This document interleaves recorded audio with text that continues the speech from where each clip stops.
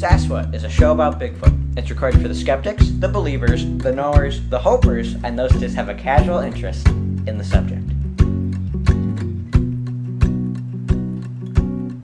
For more information, visit our Facebook page.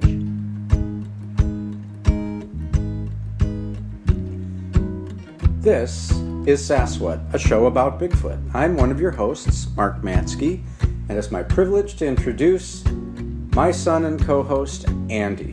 Hello there. How are you doing tonight? I'm doing quite well. It is a very interesting show tonight, I think, for a number of reasons, and I'm really excited to talk about some of the news desk items, especially because I think they've left an indelible image in our heads that will be fun to play around. We're going to have to name that little creature in question. Boris. That's perfect. Okay, well, now that we've got that out of the way, Andy, how are you doing? Not being haunted by Boris. Or trying. Trying not to be. It's 6:45. I hope no, it is 6 o'clock. So we're going to pause right now because it's going to go through. Are we going to continue right We'll just keep rolling, Okay. I think. Welcome to the Matsky Sasquatch Tower household where we have just grandfather clocks going off. It's like you're here listening to us talking about at Boris. our kitchen table, Boris. actually. Boris coming around the corner. Boris, Andy peeing his pants live on Sasquatch, screaming. Probably need to get a bleeper out if that ever happened. Just hit the cough button. Okay, well, we will definitely, I think, running through the glass door to Boris first tonight. But before we do that, what's up with you? How are you doing? Good. Vacation Bible School was this week at our church. I helped out in several different areas with that. It's lots of fun this year. The theme was Mighty Fortress, something like that. And it was really an enjoyable year at VBS. I enjoyed myself. I volunteered, for the record, just so the record states that. It's good to have the record. You know, the just record. in case. Good old the record. I volunteered, and it was lots of fun seeing the kids enjoy themselves. You know, the kids that are only 4 years younger than me. Yeah. Stuff like that. Here's the thing. I think it's time for us to unveil our secret weapon. Boris? Where is he? No, no. not yet. Boris is still in his crate. Oh my God. But for years now, I think we've been bandying about the idea of a cryptozoological theme vacation Bible school. And it seems to me that the time is completely right for that to finally happen. And so the idea with Vacation Bible School, you're usually moving through 5 lessons, 1 per day, and we could have Patterson Gimlin film, Minnesota Iceman, so on and so forth. Yeah, I think we could easily we could make it like a vacation cryptozoology month easily. By doing, 5-day weeks. So we're just putting it out there. Publishing houses, if you want to contact us, we will work with you, help you refine your cryptid of the day. Churches, we can put a Christian spin on things. Oh, absolutely. Yeah. No doubt about it. And the thing I think I'd be most excited about would be the corresponding puppets. So, yes. So that is going to be a thing. You heard it here first. So should we go over to the news desk? Should we let Boris No, don't say it. Out of the crate and let him hop around the kitchen? Okay, so just before we started recording, I showed Andy the video that's been making the rounds here that was brought to the attention, at least I believe it's of Cryptomundo, by Igor Burtsev, who is a credentialed and well-known Bigfoot researcher from Russia. And this video allegedly shows a strange, small, hairy creature, both reclining, I would say, at the beginning of the video, and in close proximity to the camera. Way And too close. you get a close-up look at its face and one of its hands, and then the video cuts to a different time, evidently, and the creature is sort of walking and appears to hop on a couple of occasions around the home of whoever these people are. So, Andy, let me get your take on the video. Oh, and the creature in question is who we are now affectionately referring to as Boris, until another designation should come forward. It doesn't allegedly show something strange. It does show something strange and hairy, regardless. For me, this is the thing that nightmares are made of. Let me just say that this thing is freaky. Whatever it is. If this is actually like someone's child dressed up at the first... I'm sorry, but this thing's freaky looking. This thing has way too big like eyes, and its nose is weird, and it's like its mouth is weird. Never really see its mouth open though. Not open, no. You see lips, it would appear. Oh yeah, that's right. It's like this big lips. Yeah. It's big lips. You know, like kissing lips. It looks like it's so. So weird. are you saying that you think that it's a child? I think it's a child dressed up at the beginning. Really? Yeah, that has bees stung the lips. Oh. It just has big See, eyes. that's almost the worst thing it could possibly and with be. someone's hand, like reaching for that hand, because that hand's like the size of its chest. And another thing that makes me suspicious of it, it looks very much like that one photograph that was hoaxed. The one that's like on book covers, do you know what I mean? Is there a name for it where it's like the shoulders are above the head? Yeah, I think I know what you're talking about. It looks a lot like Yeah. You know what it reminds me a lot of is, what was the chimp I'm so that Oliver. was in Oliver? There's a I'm couple so scared things. to turn around now. There's a couple things about it that remind me of Oliver.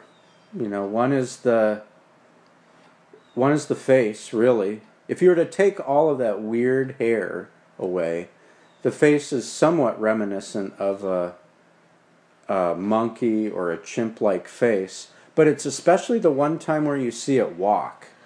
And the way that it walks bipedally, and sort of the way it shifts its weight from left to right as it walks, really reminds me of Oliver for some reason, except for the fact that this thing is relatively small. I mean, it's no more than 2.5 feet tall. It's Are you leaking? It's just so weird. I do and don't like the Oliver comparison. Don't like it just meaning because like Oliver creeps me out. Just saying. I don't know. I mean, it's just so odd. And the way it walks is like Yeah. like you're talking about.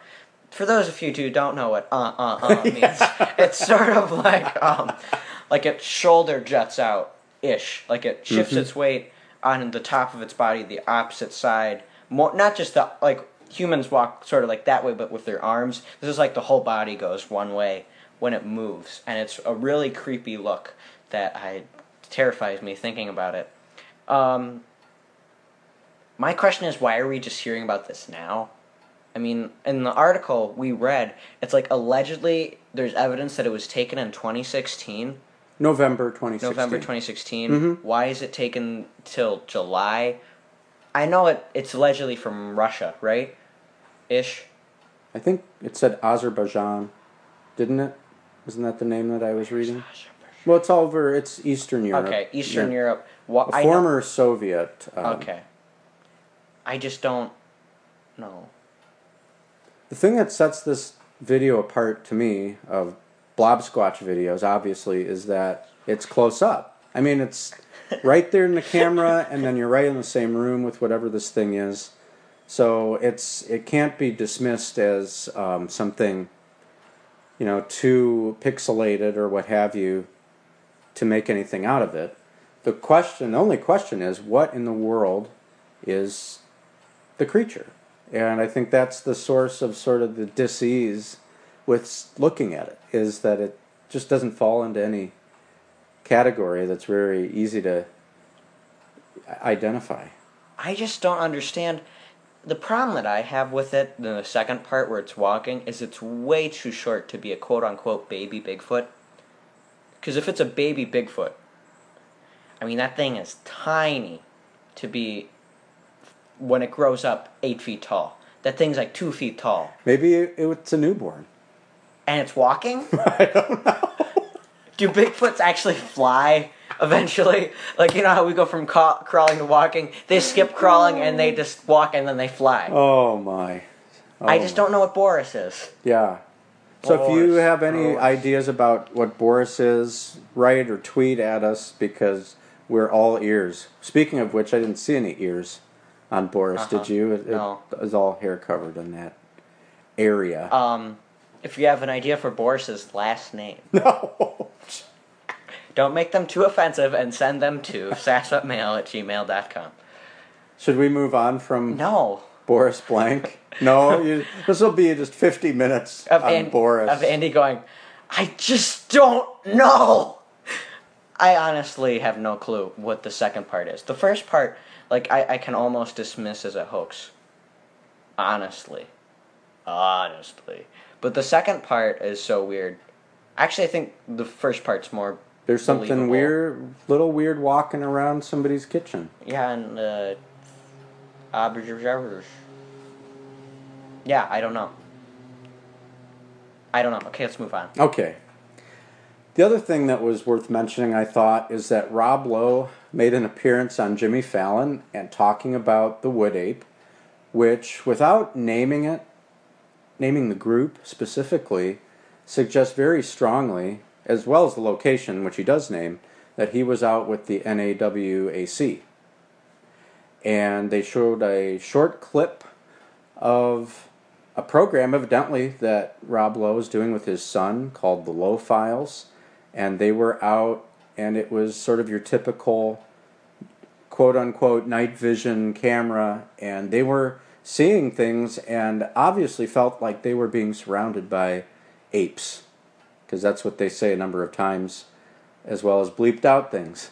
And so that was Rob Lowe's appearance on Jimmy Fallon. Reactions? I have a hard time trusting it. I found it funny how Jimmy Fallon and him were laughing about wood apes and everything. I honestly found it funny. But I just don't know what to make of that video. Is it Boris's parents looking for him? What is it? They're really lost at Yeah. that. What if the Russian Bigfoot video where it's like hopping along, that's Boris's dad? That would be cool. And then they make a movie with Rob Lowe, Finding Boris. Return of Boris. Return of Boris Creek. Yeah, I think it seems to me that Rob Lowe takes this seriously. And just the way he was saying things, it really seemed like he was being honest. I found it interesting, the reaction of the crowd, and sort of the reaction of Jimmy Fallon, too. Although he did make a good point about the cats. Some cats outside make horrible sound. I wouldn't want to go out there either with cats making sounds like that. So what it was to me is sort of this little microcosm of how most people, the majority of Americans, just their reaction to the Bigfoot or wood ape topic in general is just to laugh it off. To me, it stood as sort of a symbol of that. I found it, like, with the crowd, it was really weird how the crowd was just laughing at Jimmy Fallon laughing. Yes. I think they're paid to laugh. Ooh. Conspiracy! Okay, so, Boris is hunting for... who's hunting for who? Are you storyboarding right now? Is Rob Lowe teaming up with Boris, or is he teaming up with Boris's dad, a.k.a. Name for Boris's dad? Write us in a name for Boris's dad. I think Harry from Harry and the Hendersons has to come in at some point. Yeah, that's it. Look for a future Sasswood episode, The Adventures of Boris and Boris's Dad. Write us in a name.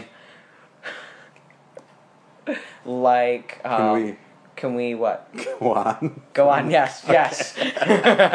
I will leave Boris behind in the Ukraine or wherever he is. So if this is the type of stimulating conversation that you enjoy, you have the opportunity to do that with us publicly by attending the Sasquatch meetup in Peninsula, Ohio on Thursday, August 17th, starting at 6 p.m.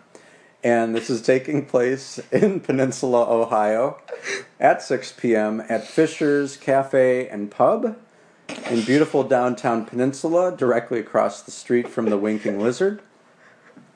And I want to put this hook out there right now. The person who comes the farthest is going to receive a really cool giveaway prize. And unfortunately, Beans has already written in and said he can't make it this year. So the prize is going to have to go to somebody else besides Beans. And he set the bar really high, riding down from Alaska as he did. So I don't think Alaska can be beat, but we'll see. We'll just have to see. Are you looking forward to the... Yes, I'm very much. I can't get Boris out of my mind.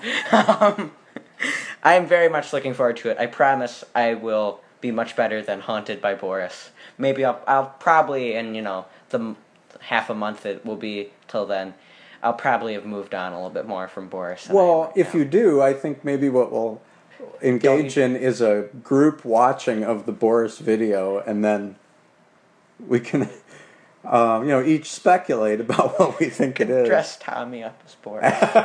Freak me out. As we're eating our eggplant fries. Oh, yeah. So yes, please, if you can, join us for the Sasquatch meetup.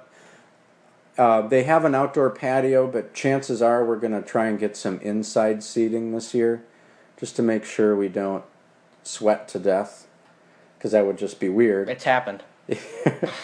And then, weather permitting, we'll venture out to the nearby CVNP to see if baby Bigfoot scampers across the trail in front of us. And Andy jumps into the pond out of fear. Yes. All right. Any other news items that we're missing? No. Okay. There was that Washington State photo. Oh, the real Bigfoot? The real Bigfoot. Not a bad profile of a Bigfoot or a stump or whatever it bear was. Bear dapping. I think it was a bear dapping while doing a handstand. Did he just score a touchdown? Yes. He was probably playing the Bears. Yeah, he's Cam Newton. And get it? The Bears. Cam Newton Bigfoot version. I'd like to come up with a funny Cam Newton Bigfoot spoof, but I can't right now. All right. Moving on from Boris. All right. So, the bulk of our episode tonight is going to be our presentation and reaction to an extremely well-written article by a listener of ours, Dr. Jarrett Ruminski.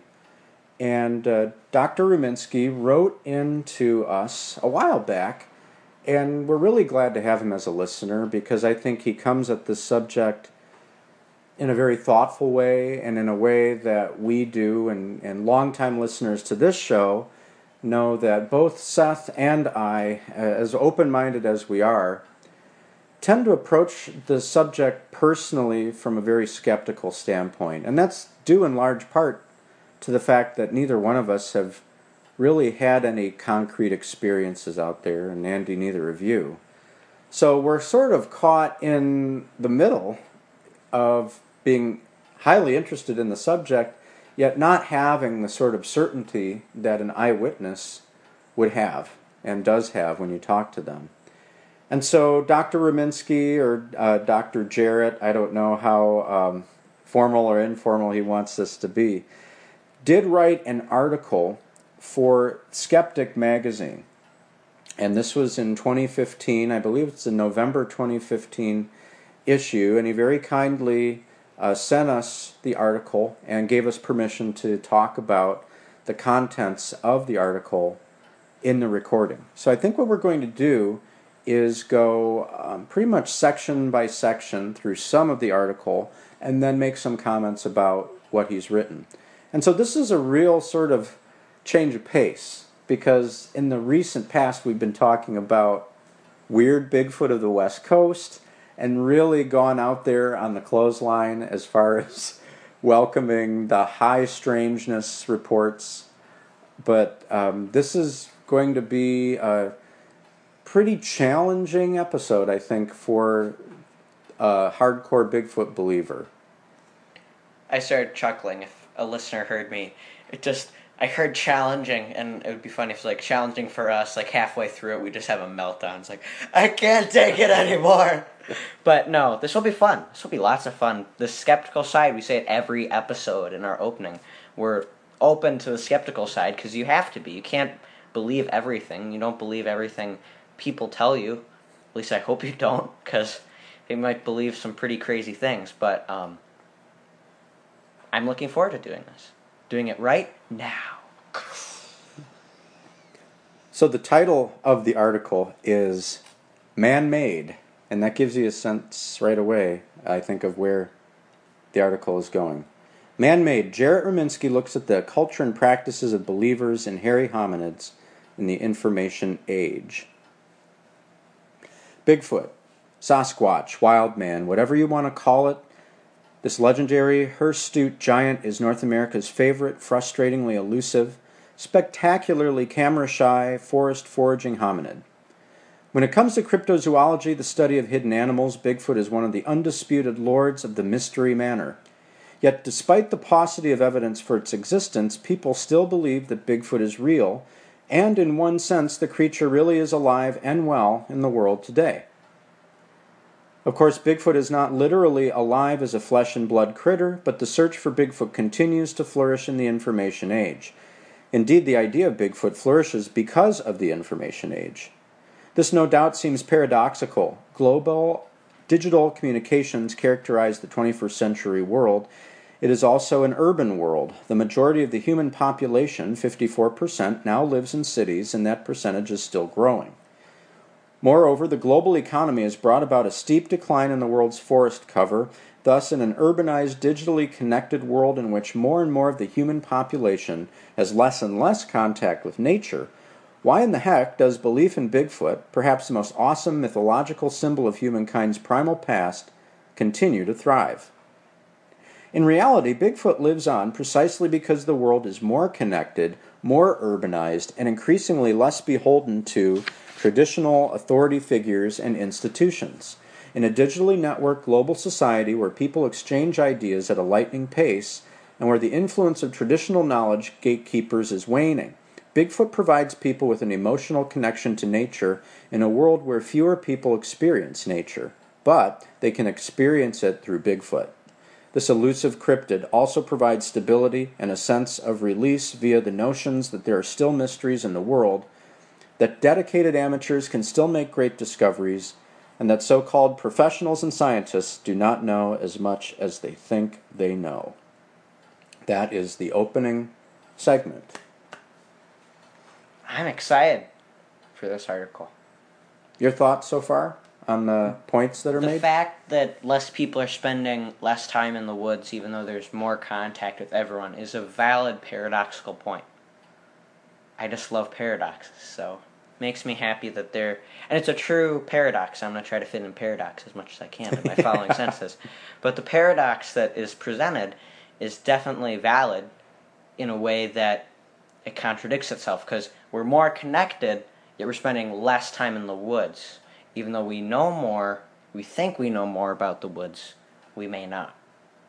And that's an interesting commentary on the fact that people say, well, why don't we have footage of something because more people have cell phones and cameras? But if they're not in places where those things are typically seen, then that has some explanatory power to it right there. All right, then let's continue, beginning with the segment entitled Subcultures. Bigfooting is indeed a subculture, a culture within cultures that are made up of a large number of groups with which people identify and from which are derived distinctive values and norms and rules for behavior. They also exist in relation to larger dominant cultures. In the world of Sasquatch enthusiasts, online technology, black helicopter-laden conspiracy theories, crackpot pseudoscience, anti-elitism, salt-of-the-earth populism, and even genuine curiosity combine to create a fascinating Bigfoot subculture.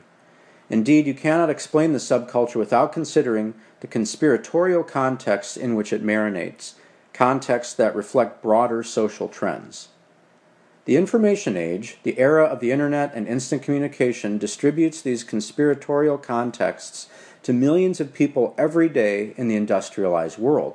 This rapid flow of unregulated information, which suffers no peer review beyond those who exchange it, keeps Bigfoot, quote-unquote, alive. The Spanish sociologist Manuel Castells writes that the information age, aka the network society, is characterized by the networking form of organization and by a culture of real virtuality constructed by a pervasive, interconnected, and diversified media system. Castells argues that the network society has created a space of flows and of timeless time, in other words, continuous flows of information within distinct cultural channels. Message boards, websites, social media groups, podcasts, etc., that can self-regulate and self-perpetuate. This process creates powerful expressions of collective identity that include proactive movements as well as reactive movements that build trenches of resistance on behalf of subcultures seemingly threatened by a new tiny world. Yet, even as the information age threatens subcultures, it also allows them to thrive. Of course, the world of Bigfooting existed before the internet, but the internet has perpetuated Sasquatchery as a contained subculture long after the notion of hunting the beast has ceased to be a mainstream topic. There remains an overwhelming lack of physical evidence to prove that any creature like Bigfoot is actually traipsing around in the forests of North America, so there is no need to rehash the is it real debate here. Instead, I'm going to focus on why the information age keeps Bigfoot real to so many people.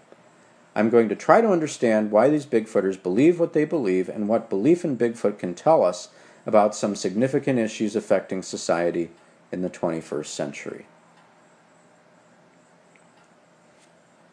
Subcultures, what do you think? I agree completely. Bigfoot has, and even in the years I've been around in the Bigfoot community, you can tell that it's gotten bigger thanks to the internet.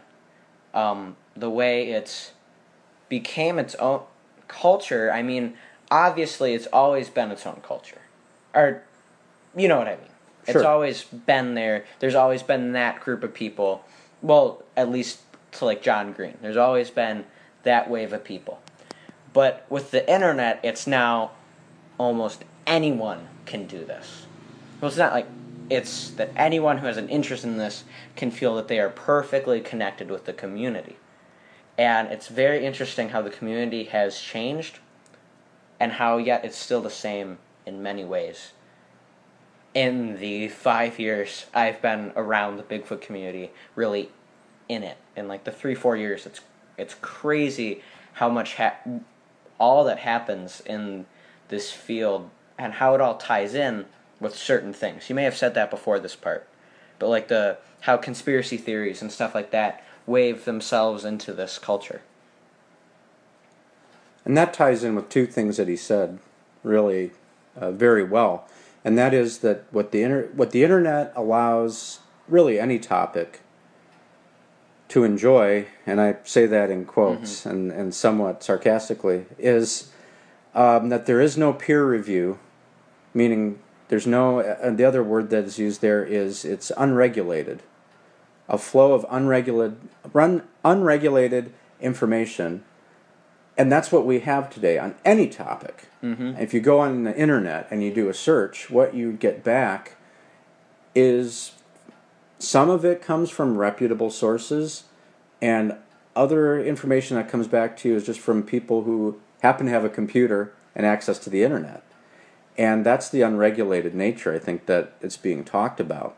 The other thing, and you mentioned this as well, is, as it says in the article, this process creates powerful expressions of collective identity. And the Bigfoot community is almost a perfect case study for that.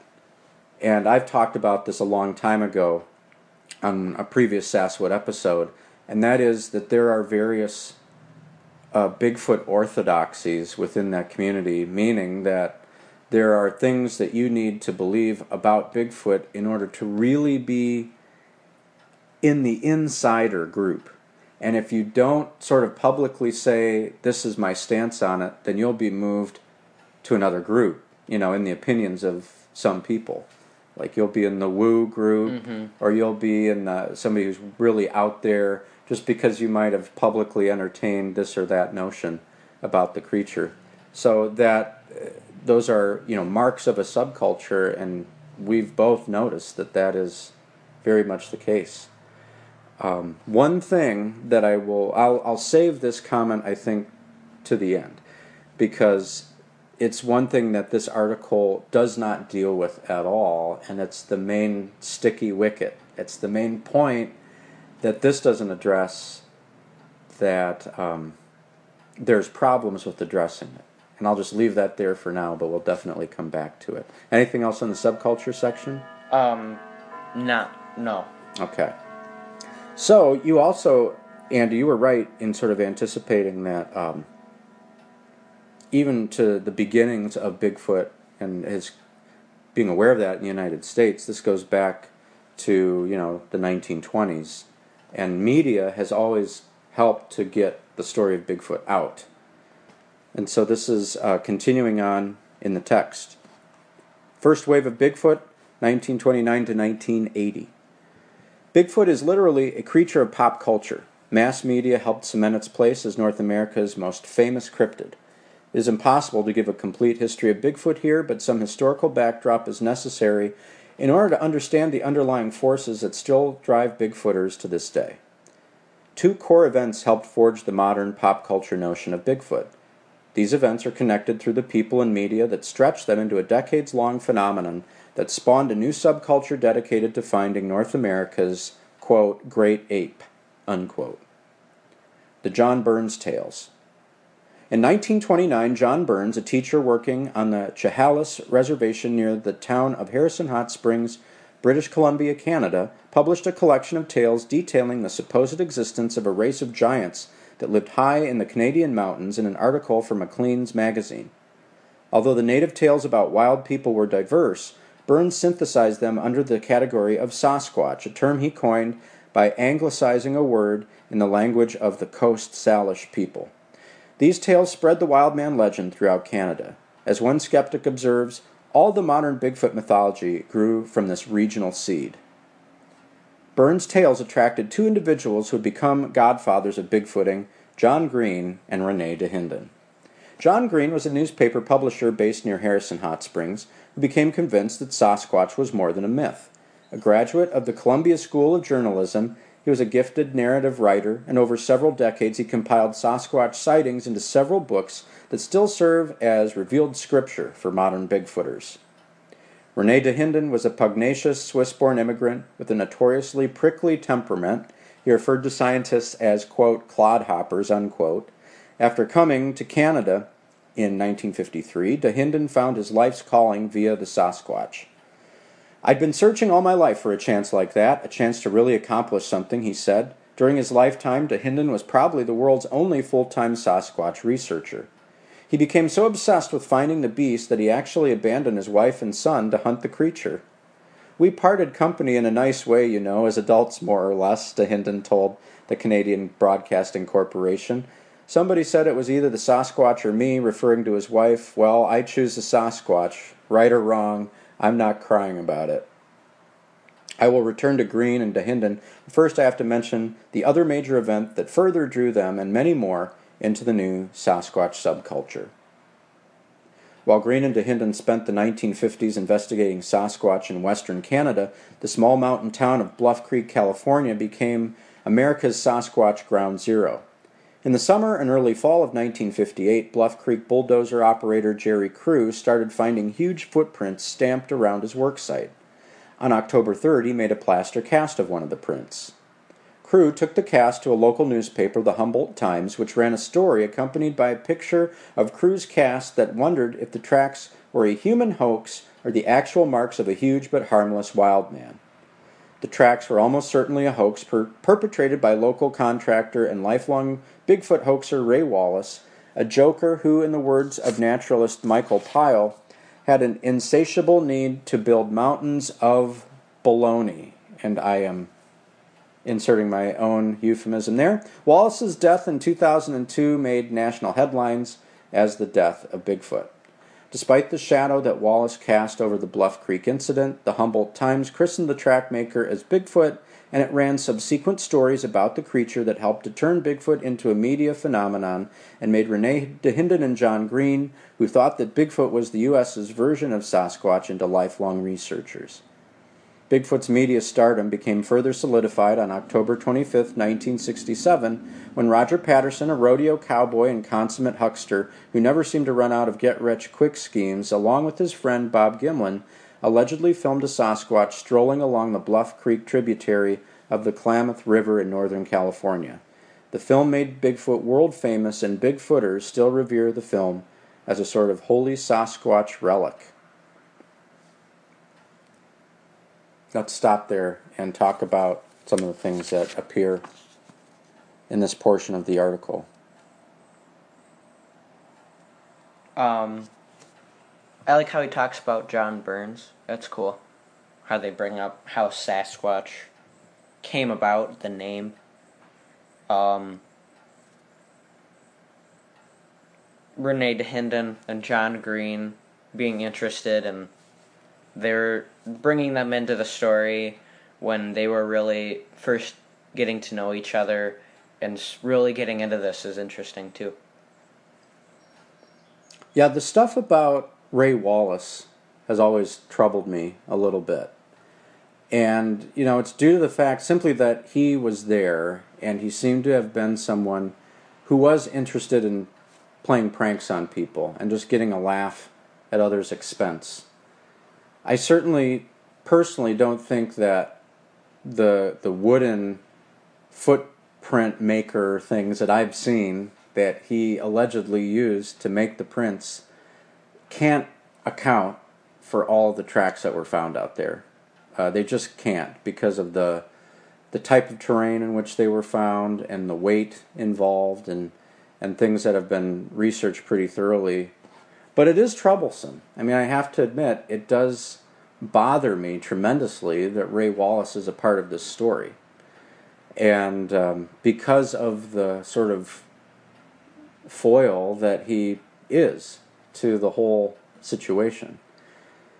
And it's correctly pointed out, I think, in the context of the overall article, that it is, the Humboldt Times putting that picture on the front page with Jerry Crew holding up the cast. No doubt about it, that took Bigfoot from being local legend to, national and even international infamy.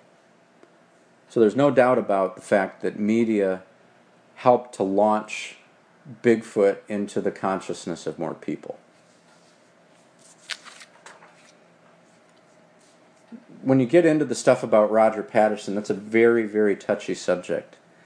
And what usually happens, when you have a skeptic who is really analyzing Patterson, Gimlin, Bluff Creek, it becomes, it becomes a character study of Roger Patterson.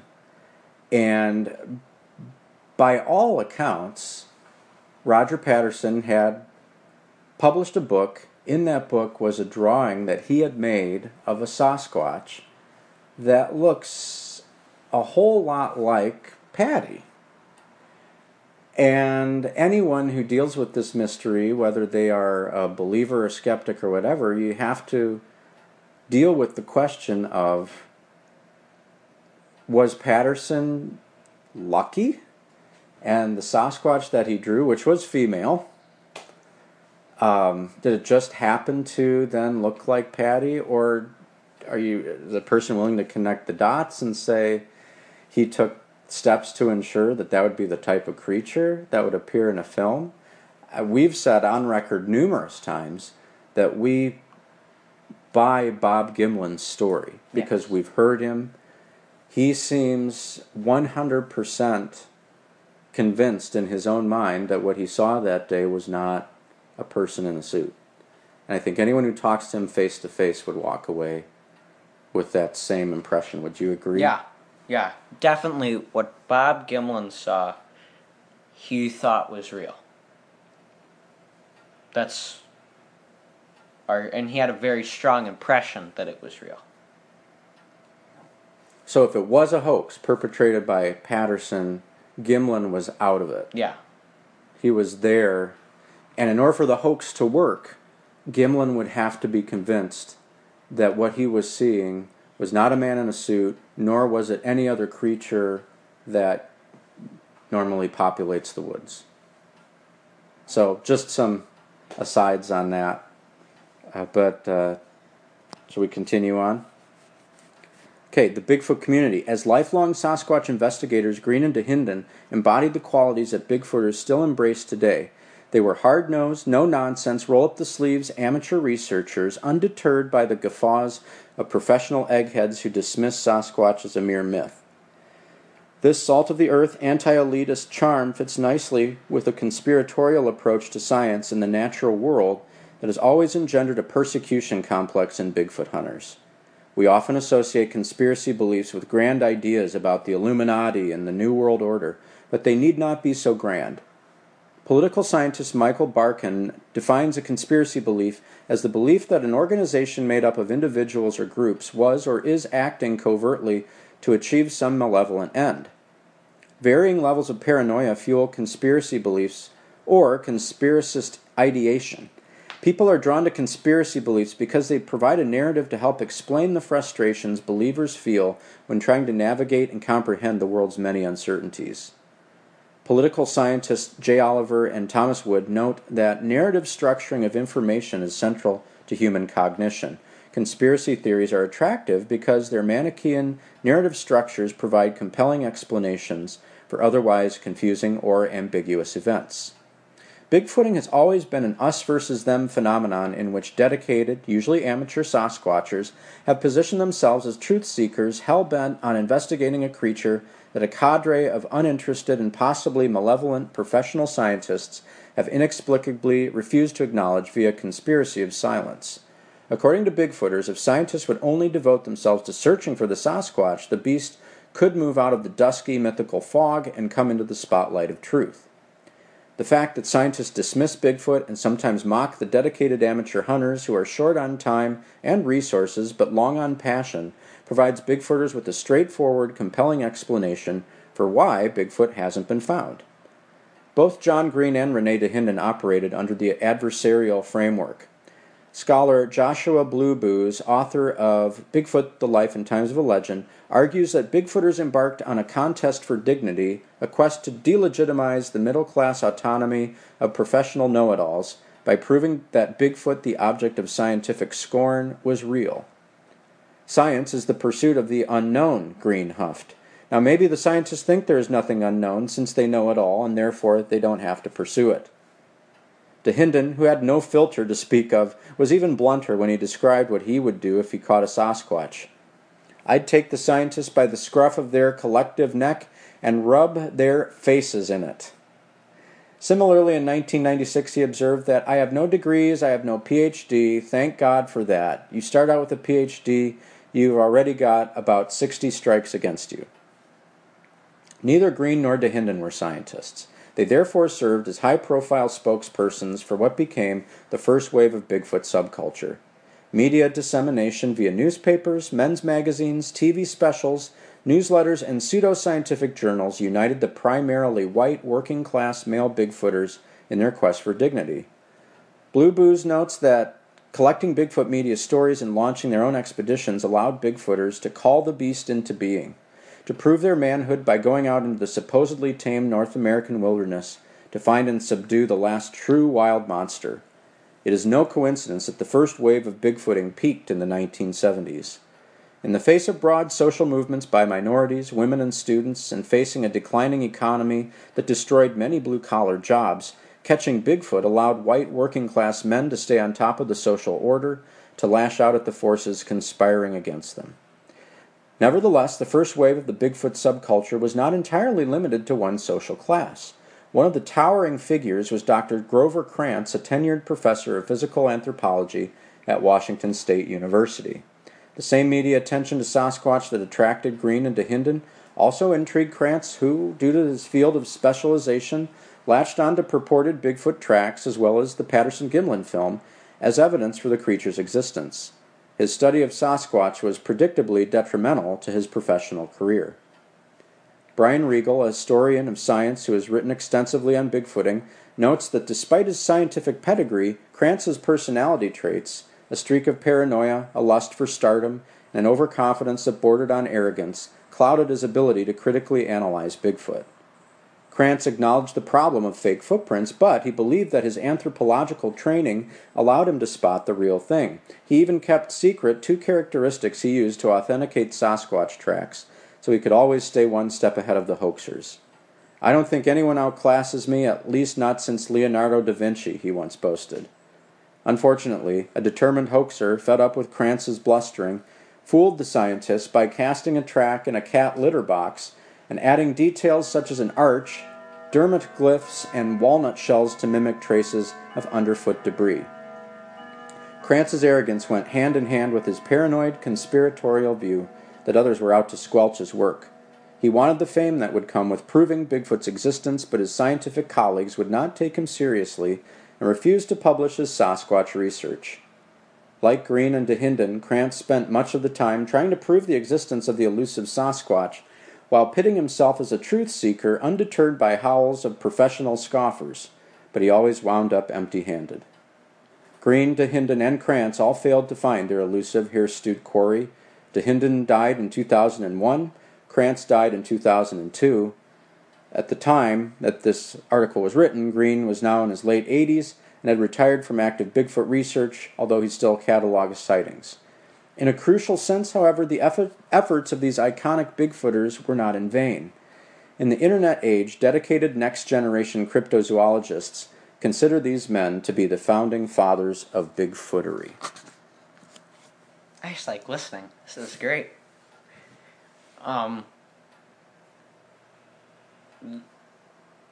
Just how this whole, like how they brought up the fact that they're the godfathers, quote unquote, of cryptozoology were amateurs for the most part, with the exception of Krantz, were amateurs is really interesting and really inspiring in a way that people look up to these guys who are just normal guys in such a way. It's really interesting.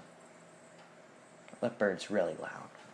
Yes, and that is a feature that continues in the Bigfoot pursuit, is that it has to be amateurs because it doesn't seem like any scientists are looking. And I think something to add to that is the idea that whatever you do in life costs money.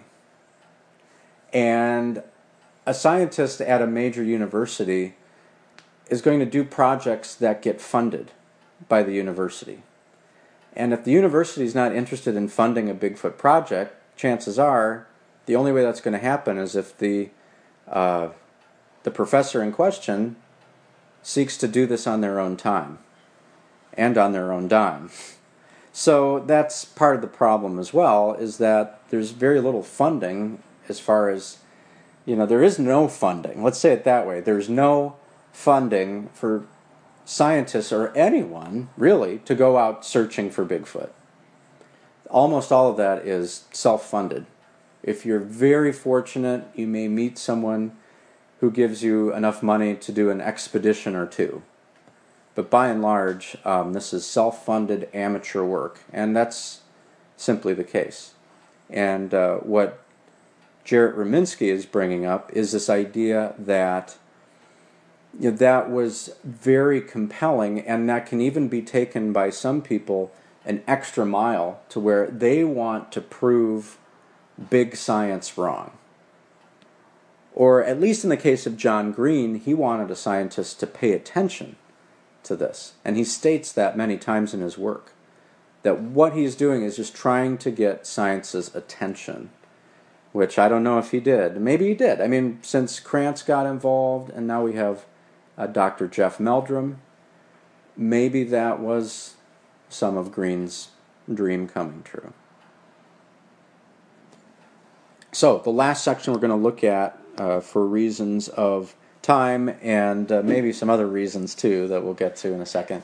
It's called Bigfooting in a Digital Age. The second wave of Bigfoot subculture really begins with the advent of the internet, and the digital age has been key to keeping the beast, quote-unquote, alive.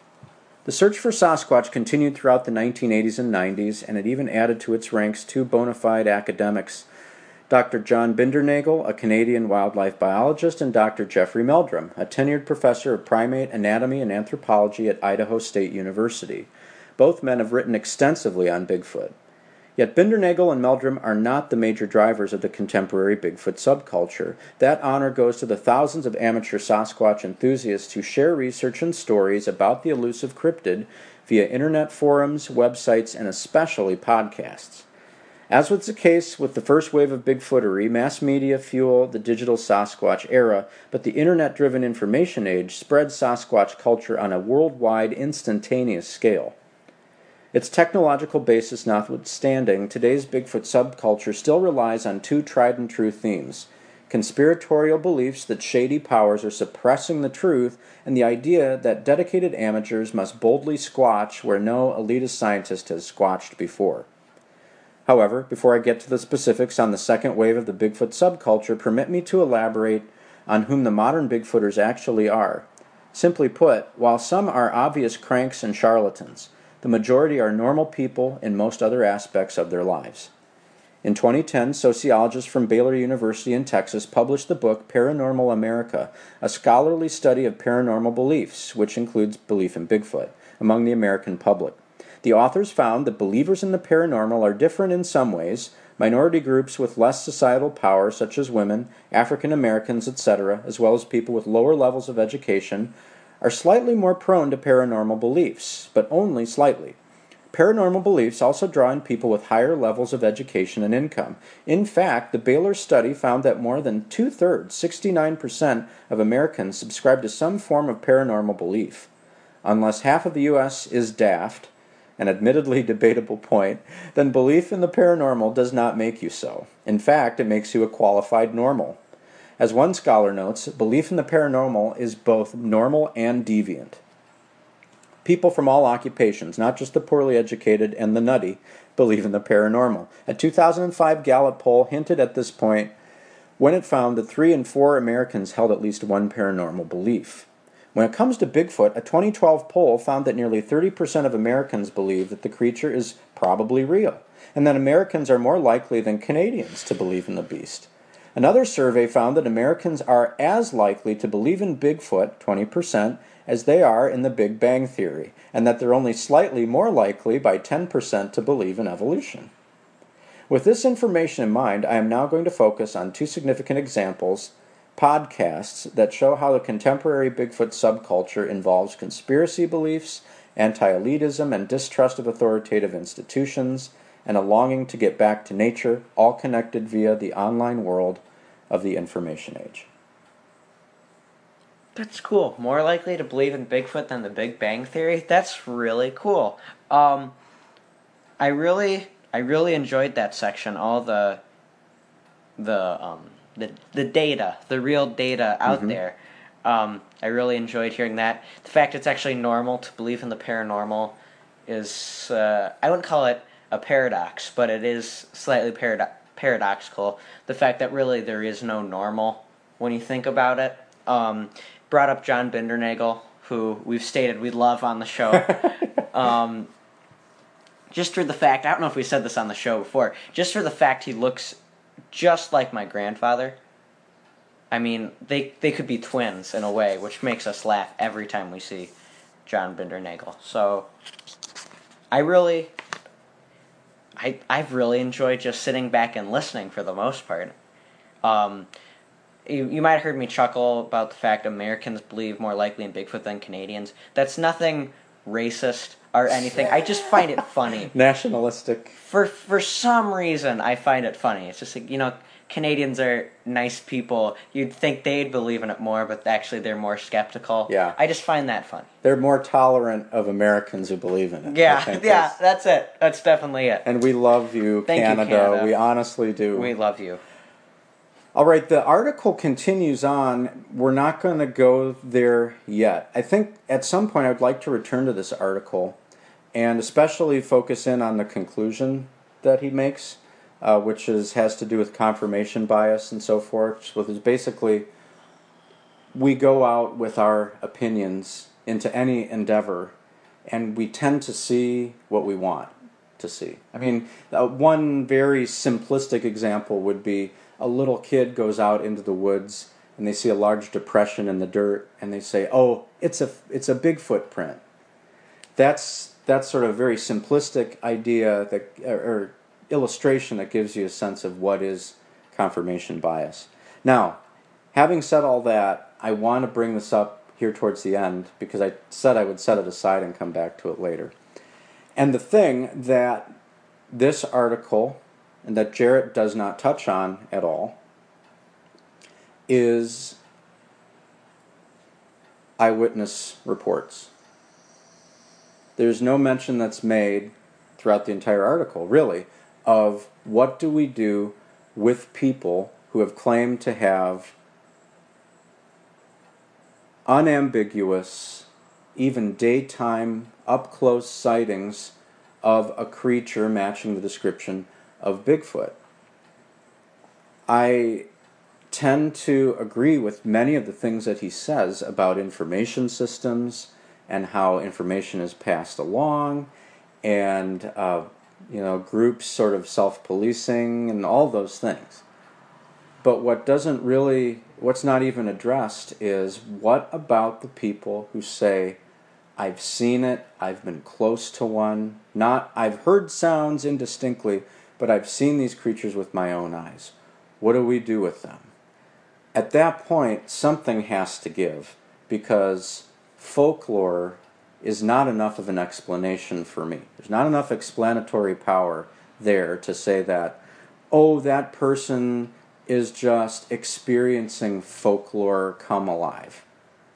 That's not enough for me to say, oh, yeah, you're right. So I find it interesting because some of the other scholars that Jarrett brings into the discussion of his article reach very similar conclusions, and they tend to not deal with the eyewitnesses because at a certain point you can't. I mean, or you can take the tack that they hallucinated or they misidentified. But what about those people who are convinced and would, stake their life on the claim that they saw what they would describe as a Sasquatch creature? What do you do then? And there really is no answer to that from a scholarly or an academic point of view. At that point, it becomes even more philosophical, I suppose, of a conversation, where you talk about the nature of perception and things like that. So I just found that interesting, and that's something that any real thoughtful person who inquires into this field, you finally have to come to some sort of solution that you can live with about, why is it that these things are seen repeatedly, but we can never get our hands on them? Yeah. Why do we always seem one step behind in going after these? And, it's a truism. You and I've discovered this in digging into reports. It's hardly ever the people who go out looking for a creature that see one. It's people who weren't looking at all, who are just going about the business of their daily lives, and it's interrupted by this extremely strange happening. And how do you research that properly?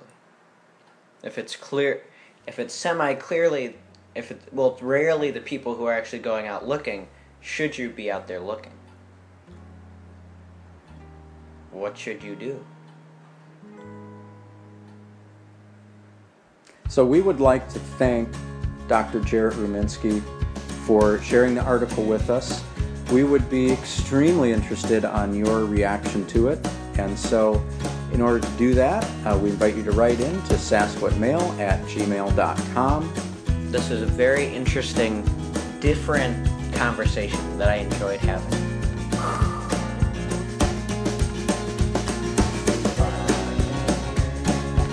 Sasquatch is a Small Town Monsters production.